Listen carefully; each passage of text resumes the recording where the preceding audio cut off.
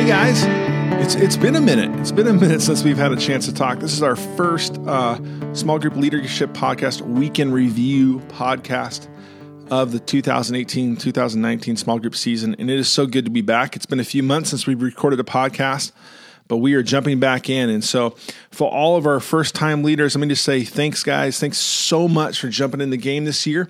Thanks for being willing to help us lead and care for our church. And also thank you to all of you veterans that had just faithfully served Jesus through our small group ministries year in, year out.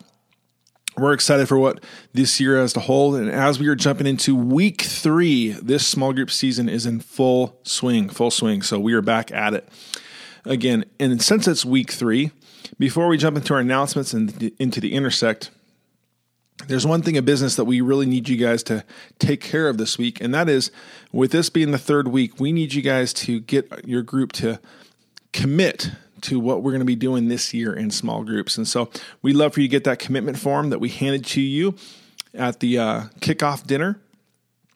If you've already lost that form, don't worry. We have it available on our website. Just go to the media page, call all the way down to the hub. That's where you can find this podcast, but it's also where you can find all of our small group resources. And right there is the commitment form. Go ahead and print it out.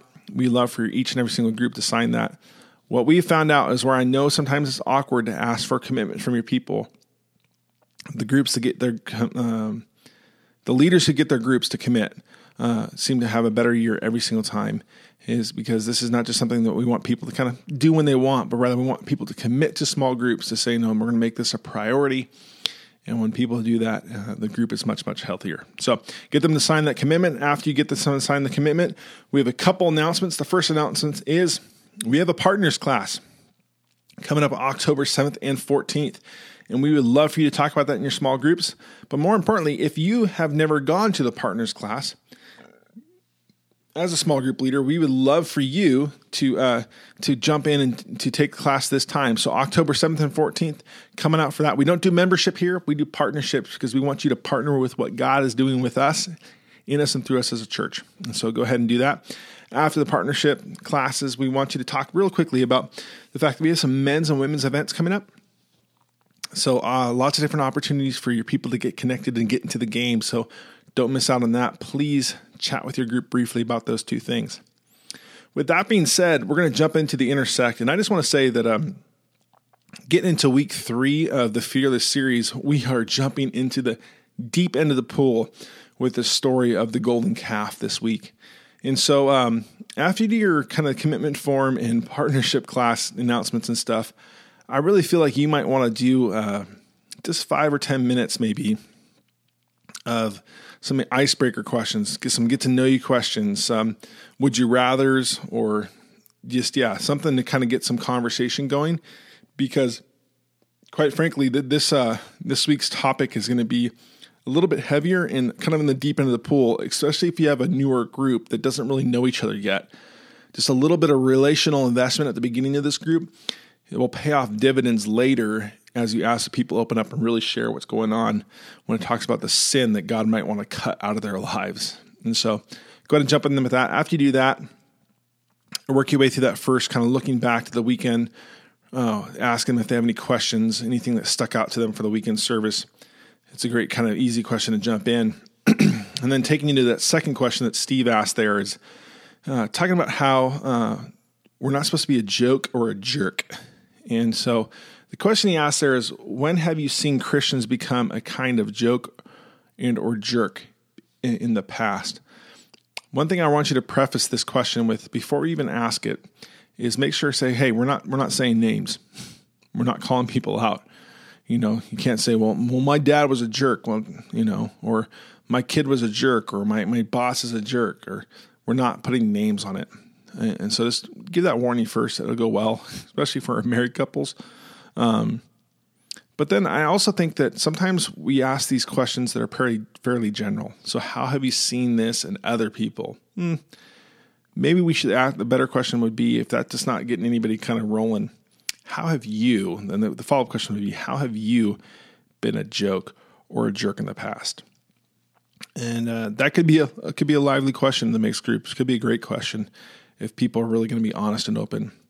But actually thinking across Steve's sermon this weekend, I feel like there's another question that we could ask here, and a question where he really sat on quite a bit in the sermon. I sat through the second service on Sunday morning, and in that sermon, in that service, Steve really kind of pressed into the fact that we don't just fall into sin, but rather we slide into sin.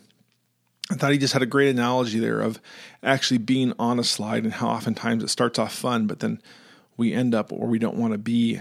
And so I thought like another question that we can ask after this joke or jerk question was, how have you seen the sin slide in your own life or in the lives around you? So how have you kind of not just like fallen into sin, but rather how have you seen that slow slide into sin in your own life? And then if you have been on that slow slide, because I know I have, I know that when Steve was preaching this weekend, I was like, man, I could see that just all throughout my life about how I just slowly slid into patterns and behaviors that I did not want to do. So if you've done that, if you're on that sin slide, what can you do to recognize that you're on it? Again, how can you begin to see that, man, I am slowly falling away from God? And then after you recognize it, maybe ask your group, what are some things that you can do to get off of it? How can you get off of that sin slide? Give some practical kind of wisdom on how maybe they've avoided falling away from God or sliding away from God in their lives. After you ask those two questions, we got some verses that we want you to kind of jump into and kind of look at verses that we're talking about. How does God want to cut off or cut back things in our lives in order that we can receive more of Him? So the first passage that we're having you go to is Mark 9. And Steve mentioned this passage at the very end of his sermon. Sorry. Steve mentioned this very end of his sermon.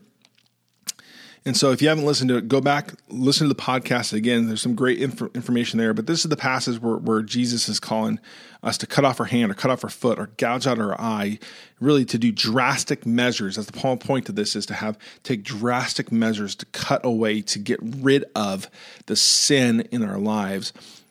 But what Steve kind of brought into this in the sermon was he had a great line there about how Jesus doesn't want to just put us on hospice care. So Jesus is not just interested in treating symptoms. Jesus is not just interested in making us comfortable when it comes to sin, but rather Jesus wants to do corrective surgery in our lives. And so I thought maybe a great question here is, after you read through the Mark chapter 9, is what in what ways have you accepted just hospice care in your life? In what ways have you just accepted the treatment of the symptoms of sin instead of the surgery that is needed to get rid of the sin in your life? Because I feel like lots of us just seek after that pain management in our lives. We're just looking to take care of the symptoms of sin and not really go after it. So that could be a good follow-up question. How have you accepted pain management when it comes to sin and not gone after corrective surgery? The second passage and the third passage actually run together, I feel. And so I feel like John and Hebrews both work well together. But in John, Steve just had us go through the first three verses. And those first three verses are the verses of how God wants to cut things back in our lives, that really the pruning of the vine, and how God wants to get rid of the dead weight, rather, to allow the fruit of His Spirit to come to fruition in our lives. But what I want to challenge us to do as leaders is not just to stop at verse 3, but rather to follow all the way through to the end of verse 8. And the reason why I want to do that is because once we get to verse 4, Jesus is going to tell us how we can be, or how that pruning process is going to take place. Or rather, if we want to be pruned, if we want God to cut the things back in our lives, there's one thing that we must do in order to receive that pruning from Him. And that can be summed up in one word, and that is to remain. Jesus says if we want to have that full and alive, vibrant life that He offers us, we have to remain in Him. And so I want you to read to the end of verse 8, and then go to Hebrews 12. But don't just read 12:1, but read 12:1 and 2, because what you'll see in 12:1 is what Jesus says, or what the writer of Hebrews says, that we need to cut off every weight and every sin that is holding us back. But in verse 2, it says we do this by keeping our eyes focused on Jesus, by remaining in Him. And so what I would suggest is reading John and Hebrews together, and then maybe asking the question, what would it look like for you to remain in Christ? What are the practical things that you need to have? What are the habits, the daily habits in your life that you need to have in place in order for you to remain in Him? Well, this might seem like it could be an easy answer. Oh, just read your Bible, pray. Those are great things. But here's what I know. God has uniquely and wonderfully made each of us individually. And so there are individual things that we can do to remain. And so have your group share. What are those things that help us stir our affections for Jesus, stir our love for Jesus? What are those things that help us personally stay connected to Him? Because they'll be different around the group, and maybe encourage one another with those things as a way to remain. And then lastly here, the last question number 4. This is a heavy question where we're going to ask, what are those areas in your life that need to be cut away or cut back in order for you to receive the fullness in Christ? So we're going to straight up ask, what are those sins that are weighing you down? The big things or maybe the little things? Because this is a heavy question, I feel like this is going to be a great question. If your group is going to be open and honest, we're in it. This is the time. But this question should not be done in a mixed group. I do not see how this question can go well between the guys and the gals. So really, this is that question number 4. After you read the John passage and the Hebrews passage, split. Go to split time. Leave there enough time where you don't just pray in split time, but where you can really tackle this question. And then my suggestion is that this question then turns into your prayer time. So you don't have to do prayer. You don't have to do prayer requests. If they answer question number 4, those are your prayer requests.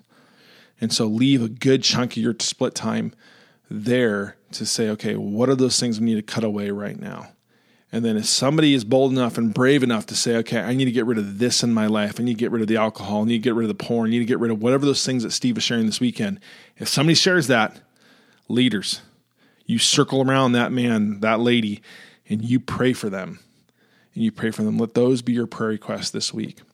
I feel like this could be a really, really great week. I feel like God can break some bondages of sin this week. I'm excited for what He's going to do. Know that Beth, myself, and our small group coaching team is praying for you. We're so grateful for you. We're looking for what God has in store for you this week in small groups. Thank you so much, guys. We'll talk to you all